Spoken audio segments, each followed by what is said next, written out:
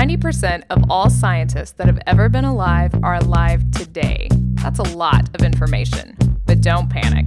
It's not an exact science. Hey, Shannon, how are you? Pretty good. Just recovering from my last meetings. But, of course, you've been to another meeting since I have been. So... Yeah, I spent last weekend, so last Friday, Saturday, Sunday, Monday, in New York City. New York City? Sorry. Yeah, that's actually, we were talking about that on the way up there. That old, was it Pace? Yeah, Picante sauce commercial or something, yeah. like that. Yeah, that's the guy that gets his salsa from New York City. How was it? It was really great. So I've been to the city once before, but got to go around and do some touristy stuff. But the main thing I was there for was the World Maker Faire. And so you've never been to this before. This is a big thing, though, because even I know about it, so... Yeah, it was really cool. I got there. It started at, I think it was 10 o'clock on Saturday morning. And so we got there about 9:30 or so. Had to take several trains. We were staying in Manhattan, and it was way over in Queens. Oh, okay. So there were a couple of subway rides. I got there early. There's a huge line of people waiting to get in. There was a countdown for when they started checking people in. Like, so much going on. And it was really great. It was actually kind of funny. When we got off the train, I think it was the second day, on Sunday, the entire 7 train was like packed, standing room only. And when it got to the stop near the museum where Maker Faire was, it emptied. They even had subway employees saying, the science fair is this way. And Nerds, turn right. Right, exactly. That is awesome. I don't even know what Maker Faire is. I mean, obviously, I sort of know what it is. But I mean, like, is it like a regular conference? Or is it this thing that's just open to the public? Like, how do you get to go to this? Well, it's open to the public, but you do have to buy a ticket to get in. Okay. I think the early bird tickets were something like $40. Oh, that's not bad. Yeah. I mean, compared to AGU, it's nothing, right? Yeah, God. No kidding. And it's just a gathering of people that like to make things, that like to bring things into existence. And it can be anything. There are people that do fabric. There are people that do wood. There are people that do metal. There's electronics. There's people that drone race. There's everything. Wow. There. And it was huge. I think that I read there were over 1,500 exhibitors. What? Yeah. Wow. I mean, it had the entire lawn of this museum, all of the inside of the museum. It was hard to move at times. There were so many people. Oh my gosh. Were there like talks and stuff, or was it just a big exhibit hall and sort of demos? So there were talks. They actually had several stages going at once. They had one that was called Maker to Market that DigiKey had sponsored. Then they had Center Stage, which was where some of the really big names gave talks. And so, let's see, I went to Will from Tested.com was with the people from Glowforge, which are the laser cutter that have one on pre-order. I'm very excited about this. Yes, I will put a link in the show notes. If you're interested in buying a laser cutter, please use the link because then you get $100 off and so do I. Yeah. But I got to see that and it was neat because it's the first time I've actually seen the machine that I've purchased. Mine won't be shipped until March. Oh, that must be painful.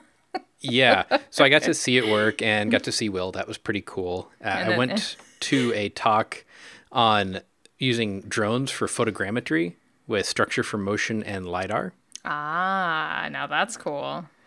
Yeah, so they were mapping damage, they were mapping buildings, they were mapping land for land use and landfills for how full they were. Oh, okay. Wow. That's really neat. When I went down into that pit, they used structure for motion to put together their sort of big data sets of their photos to look at the paleoseismicity thing, and that's the first I'd really heard of it, and I looked into it after that, and that's really cool software. Yeah, it's actually one thing that I was a little disappointed with in that talk was there's a lot of cool examples of this is doing structure for motion. and absolutely zero mention of how or what software they were using to do it. And somebody asked, and it was kind of a vague answer. I felt like there was a little bit of protection of their business going on. Ah, gotcha. Mm-hmm. Yeah. But it was still interesting nonetheless. And then there were a couple of big name talks that I got to go to. One was by Massimo Bonzi, one of the original Arduino people. Oh my goodness. Did they have to like get get security to pull you off of him or no? Yeah. Well, it's interesting because people that have followed Arduino know that there's been a split in the company. Now there were two Arduinos for the last year or so. Okay. And different hardware, different software. It was a mess because of some disagreements over some legal things with the company. Ah. And the two original founders ended up getting on stage and saying, look, we've signed the paperwork. We're making one Arduino again. We're getting past this. Oh, wow. So that was big news. Yeah, I bet that actually was met with quite a round of applause, right? Yes, it was. And that talk is online. That's cool. Okay, neat. And then the one that I was really excited about was actually the first talk I went to. I went to a talk by Grant Imahara from Mythbusters. My husband saw your Twitter picture and was very jealous. Yeah. After that, I got to actually go meet him and talk to him for a little bit. It was really cool. That's super awesome. So his talk was kind of about what it means to be a maker. Mm-hmm. And I don't know, that sounds like a pretty soft title, right? I mean, yeah, but hopefully he was very inspiring. He was. That's awesome. And he had a lot of great, kind of one and two liners in there. One was he was talking about how it used to work, where you have all these data books and, there are a few people that are kind of wizards at doing certain things with electronics. There was no internet that you can just go look things up on or ask a question. Right. He goes, and then open source happened. And started talking about all the great open source tools that are out there, which was really great. He also told the story of when he was in college, one of his friends asked, do you think this internet thing's ever really going to take off? And his reply was, why would it take off? I have a wall of data books in my office. Why do I need the internet? Oops. Yeah, he said, I'm very happy to say that I missed that one completely. That's hilarious. Yeah, he might have had a wall of data books, but he didn't have a whole, hard drive full of kitty pictures. Right. And, it was really great when he was talking about there are some people that they look at what's available in the world, things that they can buy, things they can get on Amazon Prime in 2 days. And if it doesn't do exactly what they need, they say, well, that's too bad. And they're happy with whatever it does. Or yeah. Mm-hmm. He goes, and then there are people who say, this needs to exist and bring it into existence, kicking and screaming. That's a great quote. Yeah. And I bet it feels like that actually making stuff too. Yeah. And he offered some advice. He said, every time that you're working on something, everything that he's worked on, it never works right. And, he was saying, generally, you start working on something and you're excited. And then towards the end, when you're trying to get it to work and it won't work, he goes, it's just stupid. And, he said the solution is to literally walk away and take a walk, let your mind work on the problem subconsciously for a little bit. And I think that really helps. Oh man, that's great. Yeah. I couldn't believe it when I saw that picture. That's really cool. I'm assuming and he's a super nice person. That's what I was just gonna say. It seems like from the show he's a really nice guy. So hopefully that came across as well. Yeah, and he's got his own shop now. He was really excited about it. I think he said it's some 700 and something square feet. He said, but it's all mine. Oh, that's awesome. That's really cool.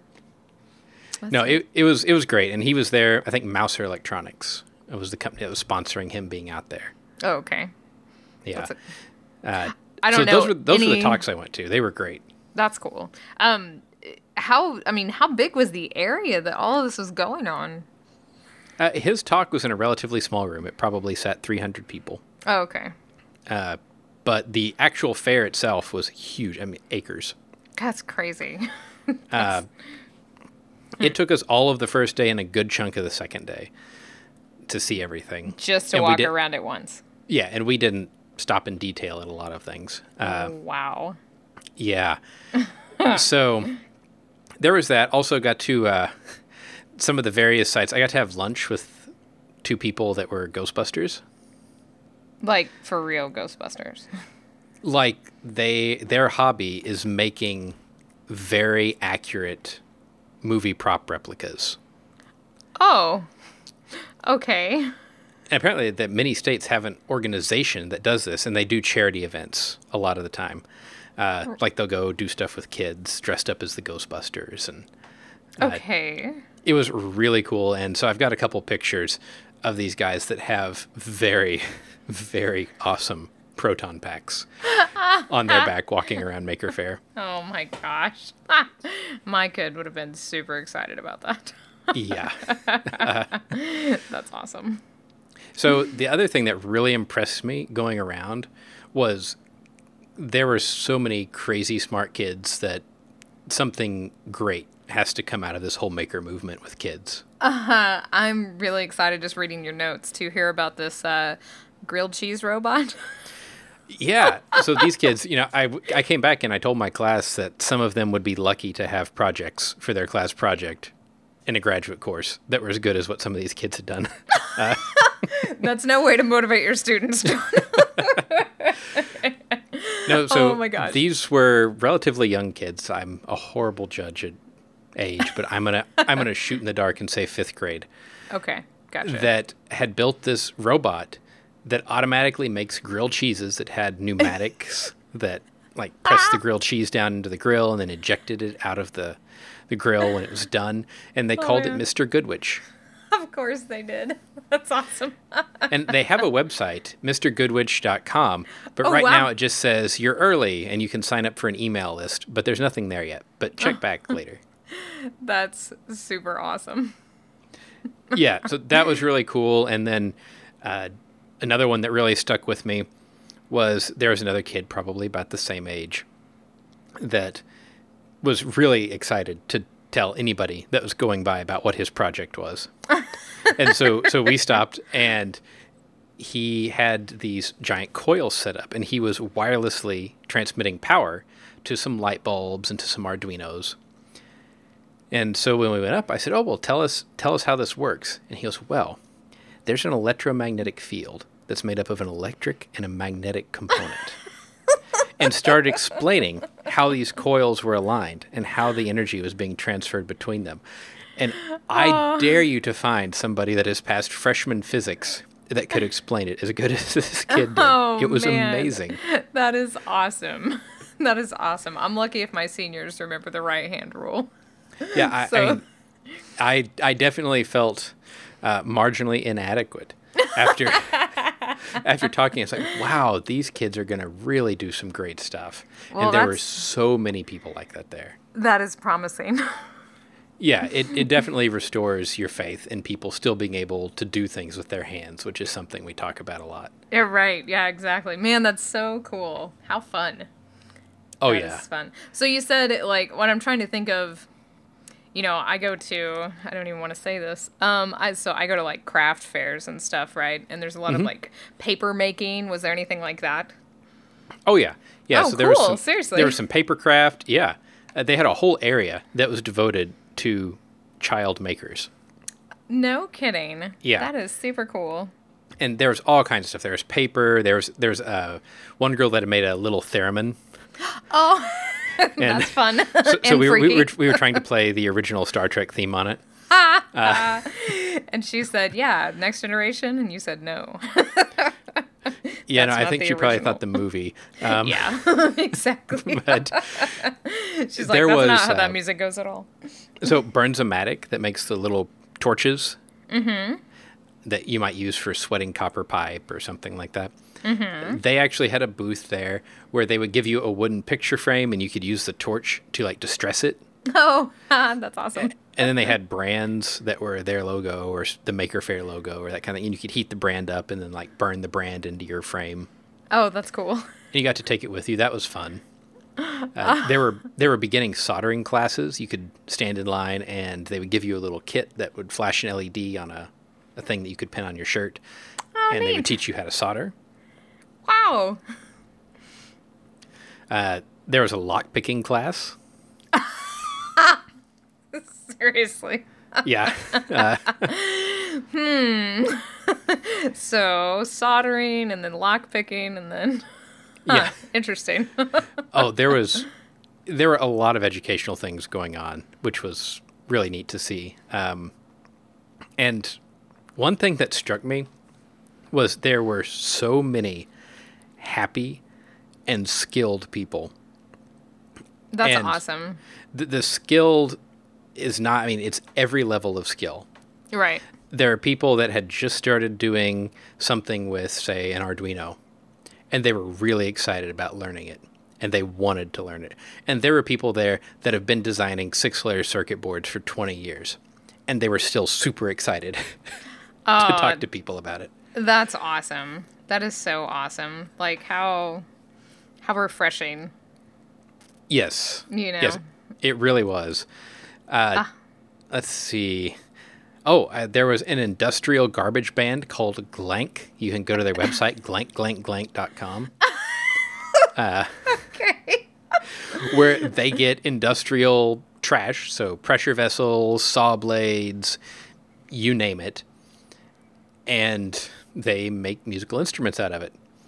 And so Okay. they were walking around with a drum kit made out of saw blades, somebody playing on a set of tuned propane tanks, and I don't remember what the other person had. How do you tune a propane tank? I don't know. They had it tuned kind of like, those steel drums were hitting different places or different notes. It was kind of like that. Oh, okay. Gotcha. But they had done some cuts in it with maybe a plasma torch or something. You can go to their website and they've got videos of them playing it. They were really good. That is super interesting. There were people that would walk around, groups of maybe 10 or 15 people with marching band instruments, playing songs and getting people to follow them and sing. And Oh my lord. yeah. So let's see. What else? Oh, I saw a self-playing guitar that had solenoids to press the strings down in different spots, and then a motor and a belt drive on linear bearings that held the pick to strum the guitar. Oh wow. Okay. A set of self-playing drums. It was pretty cool. I can already tell that this Glank website is going to keep me busy for quite some time. Yeah. It says Industrial Percussive Alchemy, Yeah. which is fantastic. Oh, let's see. I got to see some folks from Beaglebone and Osh Park. So Drew was out there, who I've talked to on Twitter. Okay. And there's a new Beaglebone, which has Wi-Fi and Bluetooth integrated on it. So that was fun. I don't know what a Beaglebone is. It's a small Linux computer, kind of like a Raspberry Pi. Oh, I see. It's super tiny. Yeah. Okay. So that was neat. And you should definitely check that out. I'll put a link in the notes. And Osh Park, they do all the circuit board manufacturing for a lot of makers and also professionals at Prototype. Gotcha. So, yeah, they actually are really involved with the Open Hardware Summit that's happening pretty much as this show comes out. Unfortunately, it's in Portland this year, and I'm not going to be able to go. Oh, yeah. That's a Yeah. bummer. Let's see. Well, 3D printers were a big thing, as always. That it doesn't surprise me, but like, so how have they changed? I know you're an early 3D printer adopter, but I mean, is there stuff that's getting super shocking about 3D printers now? The resolution and the cost is getting Okay. pretty amazing. There was a company there, and they had some things that they had printed with their printer, but they didn't have it printing there. And it's not in the hands of consumers yet, so I don't know how it's going to work. But the Ono, so Okay. Ono 3D, it's a smartphone resin printer for $100. Whoa. Okay. Yeah. So That's- it uses resin like some of the other printers on the market, like Formlabs, where you use light to actually cure this sort of epoxy and build Okay. the thing layer by layer instead of squirting out hot plastic. Okay. And so what they do is they turn your smartphone into the projector and eliminate a lot of the expensive bits that way. Ah. So you slide your smartphone into this thing, and the light from your phone, they control what shows, and that cures the resin in a certain pattern. Wow. Okay. Yeah, And then it looks pretty tiny. it is. It was not quite the size of a toaster. That's impressive. So I'm really curious to see how it works when it gets in the hands of consumers, since they didn't have it running there. They did have some things that were printed by it, but they were all covered. You couldn't play with them. Oh. So I didn't get a chance to see how resilient they were, which is probably why they were covered. Yeah, probably. But still. Yeah, and I got to talk to Lulzbot, or the Aleph Objects, the people that make the Lulzbot TAS printers, which is what I have. Okay. And, I just walked up to their booth and said, hey, I have one of your printers. It's a couple years old. It's a couple models back now. But I'm having these weird things go on with it. And they spent 20 minutes with me saying, oh, well, look, Wow. actually, we know that, and that were all problems. And if you go to our website, you can download these files for some new parts and print them on your existing printer and upgrade your printer and fix a lot of these things. And anyway, they told me how to make my printer almost equivalent to the newest model. That's like some creepy cannibal stuff happening, though. Yeah. Like there's a problem with something called heat creep, where Oh. I get too much heat going up the filament that eventually causes jams. Man, is there something you haven't burned out? I mean, really? Yeah, and they said, oh, well, we know that's an issue. There's this dual fan duct that has your fan blow air on a couple different places on the printer than we originally had designed, and it eliminates that problem. So just go print that off and screw it on, and you'll be fine. Oh my gosh, that's awesome. And it was great. It was a wonderful experience. That's hysterical. Then we saw a printer that at the time I thought, wow, this is huge. It was printing what I'm going to call it a big vase. I don't know if Okay. that's actually what it was, but a big artsy type thing. And by big, I mean it was a couple feet tall. So the printer was just a little bit taller than I am. Wow. And it used plastic pellets. It had this big hopper. And so I was very impressed by that. And I tweeted a picture and I said, now that's a big 3D printer. And a bunch of people were like, oh, cool. Well, then a couple hours later, I went inside the museum where the CME CNC booth was. And they had a Delta printer that was 2 stories tall.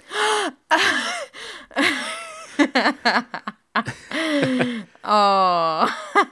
So, those, you'll be going down the sidewalk in some cities and you see clocks in these pedestals that stick up off the sidewalk, and the clock is probably 7 feet in the air. Uh-huh, right. They were printing those pedestals Oh my god. on this printer. Oh my gosh. That's awesome. It had a trash can, like a big industrial trash can full of plastic pellets that were getting sucked into the hopper. Oh, that's so cool. It was really cool. It was huge. Oh man. So like what do they use that for? Just large prints, large format prints. Oh my gosh. Actually, in the photo I took, it was funny. I took a photo of it from the upper level of the museum and posted it on Twitter.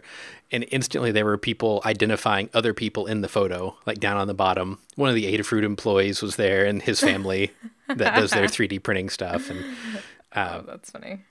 But that was really cool. There were people that are trying experimental materials, like somebody made a clay 3D printer so they could print pottery with a 3D printer. Oh. How's that working? It had just like a big syringe of clay, and then they would pressurize it to Wow. squirt it out. That is awesome.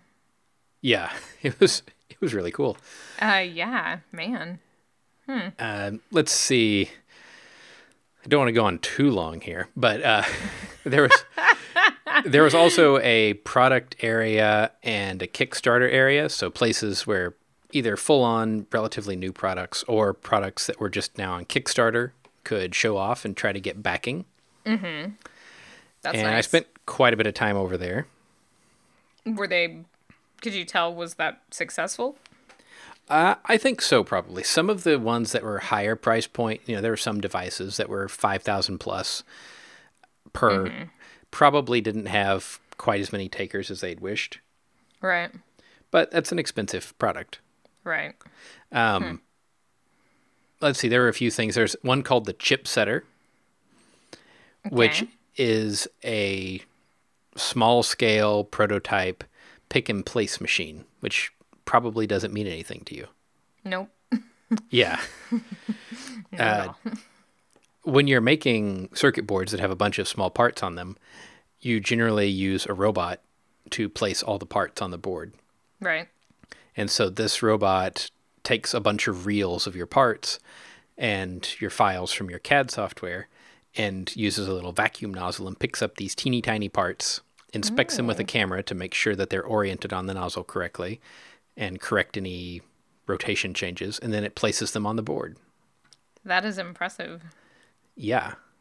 And it was around $5,000, I think. Which for that, even a small, not very fast commercial pick and place machine is $100,000. Yeah. I assumed that was a lot, so that's kind of a big deal. Yeah, and there have been several people that have come out with cheap home pick and place tools. This one is polished, and it really had kind of the full software stack with it. So that was really impressive. That's neat. There's one that I think you might be excited about. It's called the Shaper Origin. Okay. This is a handheld CNC router. Handheld? Yeah, so this is a regular, handheld wood router. Okay. But it's mounted on this base that has a screen and some positioning controls. So you can feed a file, even from Illustrator or something, into it. Like a shape that you want to cut in the wood. And you stick this tape down that has these markers so that it can figure out where it is on your piece of plywood or whatever you're cutting. And then you start following a line on the screen, like tracing your design, which you might think, well, I could do that anyway. But it has probably a half an inch or so of room where the computer can move the router head back and forth. So as long as you stay within that half an inch margin, roughly, of where you're supposed to be, it will correct for you so you get a perfect cut. This is amazing. I mean, they were letting people use you could cut a gear with teeth and it would come out flawless. Dude, their website is amazing. Ben Krasnow over on Applied Science has an early one, and you can watch his video of him making some really cool stuff with it. This is super cool. Oh my goodness. And I want to say it was $1,000, $1,500, something like that. That's it? Yeah. There's a ukulele on here. Yeah. So it's something that I'm really looking forward to at some point getting to add to my toolbox. Yeah. Now this one, I'm definitely saving this website. This looks super awesome. Yeah. I do love to use routers, so this looks even better. Man, let's see. I never thought that there would be. Well, no, I mean for you, I would imagine there'd be this many cool things, but. Yeah. So let's see. Tormach was there, which they make a lot of personal CNC computer-controlled mills and lathes. Mm-hmm. So they were cutting little aluminum cases for the Raspberry Pi with their P440 mill. That's cute. Yeah, and for a full, I think the bare bones CNC mill price is $5,000, and the deluxe one is roughly $10,000. Wow. Not bad. You can do serious machine shop work with these. Yeah, because that's hard to find. A machine shop to do your stuff. We've talked about this online and offline before too, because my husband, builds cars, so he uses machine shops a lot. I think he will be excited to see this. Yeah. So that was neat. Let's see. Oh, and the other one that I'm really excited about is Wazer. Okay. which Wazer, it took me way too long to figure out that that's water laser. Yeah, obviously. Obviously. It's a water jet cutter. That is the size of, I'm going to say it's the size of one of those dorm room fridges Okay. on its side. And you hook it to your tap.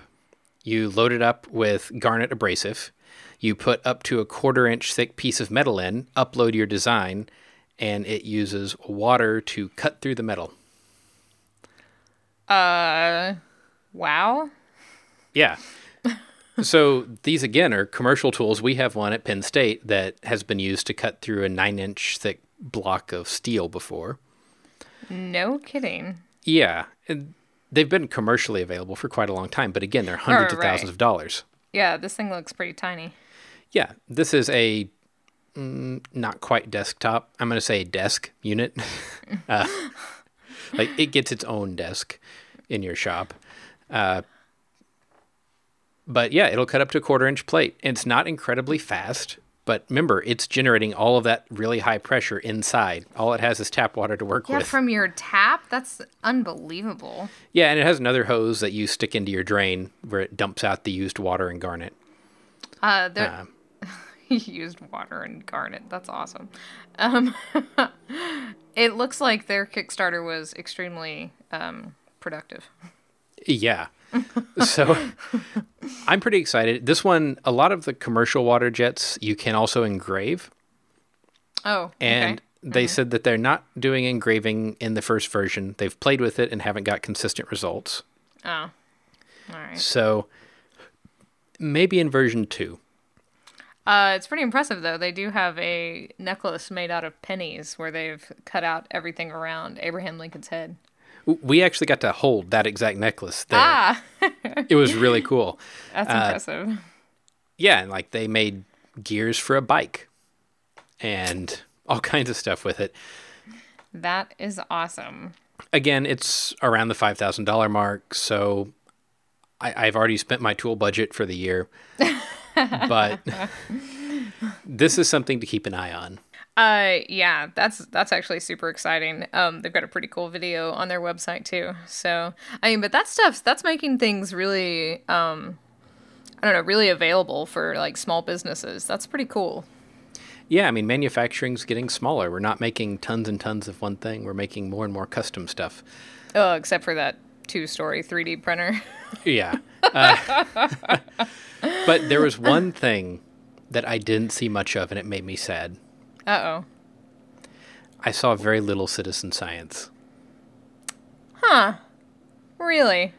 Yeah. Now, I'm not saying it wasn't present. It was definitely there. Mm-hmm. But I really thought there would be some more people that were, like, citizens pursuing research. Right. I'm still super excited that it was people building and learning these technical skills. Right. But I was a little surprised because to me, the obvious application of learning these technical skills is solving or measuring some kind of cool natural thing. Well, But I think that's because people, we're biased. Right, exactly. Some people might just make to make. Right. So, I mean, But- at least it's happening. Oh, yeah. No, it definitely is. And I think that maybe there just wasn't a lot there because I know there's a lot of citizen science going on. Right. Or maybe I missed it in my excitement about the big 3D printers. That is true. That's very Yeah. true. Or your poor printer printing off its own body parts. Yep, printing out its own replacement. God, that's so crazy. There's definitely a dystopian short story in there somewhere. Yeah. Man, that sounds awesome. I never would have thought about going to that, but it sounds like you had a really great time. Oh, I did. I'm looking forward to getting to go again at some point. Yeah, excellent. Is it always in New York City or? So they always have a New York one, and then they have a San Francisco Bay Area one. There are a lot of other smaller local ones around, Oh, okay, but those are the gotcha. main ones. And then the World Maker Fair kind of goes. I think last year was in Rome, and then this year it was the New York one. But it kind of jumps around. Awesome. That is awesome. Yeah, so it was super exciting. If you can't tell, I'm surprised you were able to condense it down into this half hour. Yeah, I did my best, and I'm didn't sure even you get could to go go on. into any of the other awesome stuff that we saw in New York, but Exactly. Next time. next time. Well, so I guess that means we should probably move on so this doesn't get too ridiculously long. To everybody's favorite segment of the show, Fun Paper Friday. Yay! I found the original cowbell. Oh. Yeah. So, yes, Shannon now has multiple cowbells. I do. Because she records at multiple locations. So the I cowbell do. that Tim made us is at her office. No, And I've now got my this home. cowbell's at home. That cowbell that Tim made has started so many conversations, which always starts with, "Why is there a cowbell on your desk?" So it's wonderful. I love it. You should just say, why isn't there one on yours? That's exactly what I'm going to say next time. Yep. So this fun paper, while it wasn't super fun, I did look it up in terms of following up on last week's fun paper, and I thought, because of some of the things that I sort of said about it and thought about it all week, that we needed to further delve into it. So I picked this article, Video Games Do Affect Social Outcomes, a meta-analytical review of the effects of violent and pro-social video gameplay, by Greta Meyer and Mudge. Moogie, something like that. It's Mudgy? the U with the dots. Yeah, And- umlauts. And I am, as you can tell, not a Yeah. pronunciation or Yeah. IPA expert. So Yep. But this is a really long article, but it had some interesting themes in it, and it's just what it says. It's looking at, they took a huge data set, and they're looking at whether violent video games produce violent tendencies and pro-social or helping video games produce helping tendencies. last week, we said that there's some evidence that playing violent video games makes you more violent, and some people say, well, actually it makes you less violent because you get your aggression out, and some people say it makes no difference. And that's exactly what this study tried to tackle by comparing a bunch of studies. Right, exactly. So it was a study of studies, hence It meta. was the meta. Oh, so painful. But I mean, these papers are really useful, and maybe you don't see that usefulness unless you're working in this field and you're like, gosh, I wish somebody would just take all the research and put it together. And that's exactly what this did, because it took 98 independent studies with nearly 37,000 participants. Yeah, it was really impressive. Yeah, like that's a huge amount. And basically these studies were, obviously, some of them said, yes, violent video games produces violence, and then some studies said, well, kind of it does. And so there's a lot of infighting, I gathered, in the psychological research world about this, and hence this study. Right, and it actually turns out that there is some bias based on whether the researchers themselves play violent video games. Yeah, I thought that was pretty funny too. Because if you play them, you are biasing your results towards them not being more inclined to make you violent. Because that's right. what you want. Right, exactly. Which is, I mean, that's pretty funny and true. So they took all these, I thought it was really interesting, them talking about these pro-social games too. So a game where, you're helping someone and the outcome is helping someone. And even games where you killed people with the auspice of helping someone. So, I mean, in my mind, like Super Mario Brothers or something like that, right? You kill a lot of little bad guys. Right. But ultimately to help the princess. And it said that even stuff like that actually increased pro-social behavior. I thought that was interesting. Yeah, and the other thing that they mentioned that I thought was fascinating was if you're violent together with other people, if you are contributing to a team effort, the positivity of contributing to a team and interacting with other humans almost exactly cancels the effect of the violence. That seemed like a researcher bias statement, I think, but yes. Yeah. That's what I thought when I read that part. But they do some statistical analysis. Of course, we're not going to go into that since it makes for fantastic radio. It doesn't. But they do talk about publication bias, and then they have this really nice summary. So you said it's a long article. It is 13 pages, but a lot of that is citations from all of these studies. Yes. The main bulk is about 8 pages. That is true. I just thought it was really interesting how they said if, in addition to violent video games causing violent behavior, it also decreases your positive social behavior and vice versa. I thought that was interesting too. Kind of added a different thing. Yeah. Well, and so I actually just found again in here, one of the things that it is a little bit statistical, but I thought it was interesting was, generally when we say, well, this causes this, you think that it's pretty definite. Right. So the R for this correlation was 0.19, which isn't great. Yeah. But they say that is a weak to medium or a small to medium effect. And there are many other factors, of course, that influence how violent you're going to be, but that this one could be non-negligible. Right. Yeah, and it was fascinating that once they tried to do their best to weed out some of the study's results that were either clearly biased or didn't fit a strict criterion that they had set, they actually found remarkable agreement between the studies. Even the studies that said, no, it doesn't make you more likely to be violent. Once they actually reanalyzed the data, it did. It did. Yep. I thought that was pretty interesting too. So I'm actually really curious. This is a 2014 paper. I'm curious if this is considered settled or not. Right. I wondered that too. I didn't keep looking. Once I found this, I didn't keep looking, but I wonder if there's any more recent things that cite this. I thought it was interesting too that they said the overall effect sizes of violent video game exposure and pro-social video game exposure were similar in terms of magnitude. Yeah. Because you always say, playing those violent video games is going to make you violent, but you never say playing that pro-social video game like Farmville, that's going to help you out. You know what I mean? Yeah. I mean, I think, we should all play more happy games. Yeah, apparently. I mean, I play like Super Mario Brothers and Kirby, which, Kirby's this cute little thing, but he eats people. So, I don't know. So, what about Angry Birds?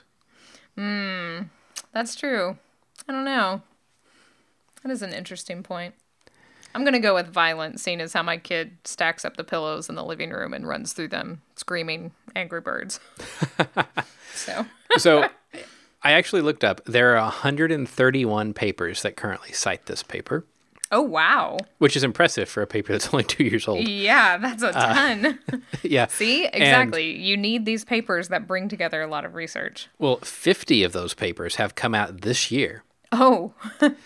Okay. And the first one that comes up when I do the search is Violent Media and Hostile Appraisals, a meta-analytic review. So we have yet another meta-review in the Journal of Aggressive Behavior. Oh, my goodness. Interesting. Yeah, so modeling outcomes of violent video game play, statistical models, video games as virtual teachers, pro-social video game use by children and adolescents. But there's also a paper that maybe speaks to this. This is a 2015 paper by Bushman and all. It says, there is broad consensus. Media researchers agree that violent media increase aggression in children, and pediatricians and parents concur. Okay. That is in Psychology of Popular Media. Oh, there you go. So maybe it's slightly more settled. Nothing's ever settled in literature. No, that's for sure. But it does away with the whole idea of, kill chickens in video games and then you won't do it in real life. Right. That's bunk. It's been debunked now. That's pretty much what it sounds like. Yeah. And wow, there's a rich field of research in this area. Let me tell you, going through some of these paper titles. I think people get really jazzed up about this. And it's funny, them talking about that publication bias, because I think that's why. Because people like to play them. And so they want to defend them, I'd be curious to So- see what about like neutral video games. Like, what about playing Flight Simulator? Can you use that as a control? Because it's neither violent nor pro-social. They talked about this in this paper, that some of the studies did that. They used neutral video games. But those weren't the ones that they considered, were they? No. I think Okay, they were yeah. just discussing methodologies of some of the previous studies. Okay, yeah. Yeah. So Something to look up and think Yeah. about some more. But interesting. I might have to go play some Mario Kart, Yep. which is, completely violent. yeah, I've probably violent. And you're out to win by yourself, so no pro-social at all, but that's okay. That's okay. I'll use the. Oh no, they don't have the Kinect anymore. You can't play on a team with other people. I guess it will be violent video games then. Well, I think this was a pretty great meta fun paper. Yeah. Yeah. And- gotta love that. I've got a couple of good ones queued up for the next couple weeks. I'm pretty Excellent. excited about that. Excellent. But if you have an idea for a fun paper, something you'd like to hear us talk about, or somebody you'd like to hear us talk to, go ahead and send that in to us. Shannon, how can they get a hold of us? You can email us, show@don'tpanicgeocast.com. We will get to your emails. As you can tell, we're both very busy people, but we love hearing from you. You can always hang out with us in our Slack chat room, swung.rocks, on the Don't Panic channel. John is at Geo_Lehman. I am at Shannon Doolin, and together we are at Don't Panic Geo on Twitter. And until next week, remember, don't panic. It's not an exact science. Any opinions, findings, conclusions, or recommendations expressed are solely ours and do not necessarily reflect the views of our employers or funding agencies.